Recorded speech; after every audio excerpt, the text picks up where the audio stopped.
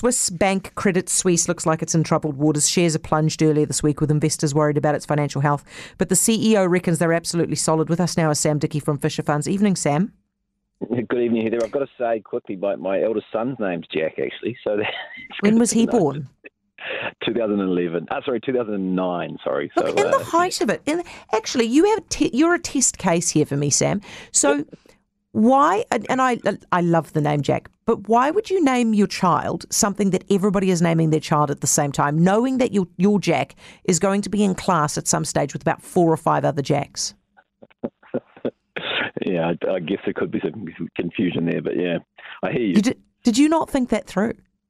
Probably didn't think it through in hindsight, but once he's named, that's his name. It's Jack. Yeah. Now he's the only Jack that matters, right? Exactly. Yeah, it's a lovely name, though. I would have gone for that as well at the height of it. Hey, so where is all this concern about Credit Suisse coming from? Yeah, so European banks have been in the spotlight, and in particular Credit Suisse, which is the second biggest Swiss bank, and its share price slid as much as 30% in the last couple of weeks. Credit Suisse, the story there is it's grappling with the fallout of 2 big crises. So the collapse of the big US hedge fund Archegos and the British financial firm Greensill. So that's going to cost it billions of dollars, and they've got a new management team in there. So a real shake-up. But I think investors have been twitchy about a contagion effect there. You'll remember back to the GFC and the European sovereign crisis.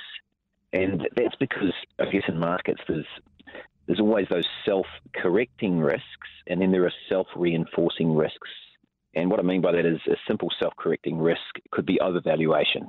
So if stocks are too expensive, they sell off and no more risk. Whereas credit crunches or bank liquidity shortages, which some people have been twitchy about in relation to Credit Suisse, are risks that if they manifest can feed on themselves. So that's what everyone's been a little bit focused on recently.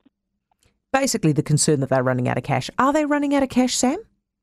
Well, I don't think they are. And the thing that has changed a lot since 2008 and since the European sovereign crisis in 2012 is the regulatory framework and rigor is infinitely better. So back then, banks were regulated on an individual basis, and now the regulators look at system-wide risk, and the banks are forced to undergo stress tests, for example. And importantly, and this is really critical, the amount of equity capital required to be held by banks or the capital adequacy ratios has more than doubled in Europe. So in short, banks are a lot healthier now than they ever were. So apparently, according at least to the Financial Times, the executives at the bank have had to try to calm some of the stakeholders over the weekend, make them understand that they're not in the kind of trouble that everybody thinks they are. Is that enough? Because once you're freaked out about losing your money, you're just going to act in a panic, right? So are they going to be able to calm them down, do you think?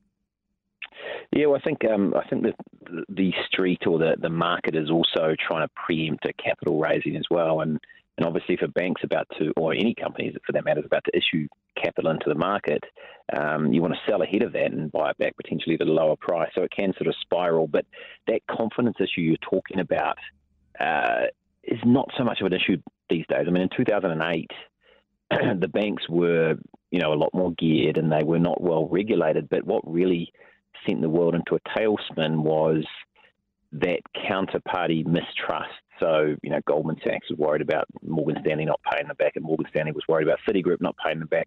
And so they all tightened up and sort of crunched their risk tolerance, and that really sent the entire globe into a deep spiral. So that is not happening this time. And to give you a few examples, so while Credit Suisse share price is down 30% over the last 2 or 3 weeks or so, European banks on the whole have actually rallied 5%.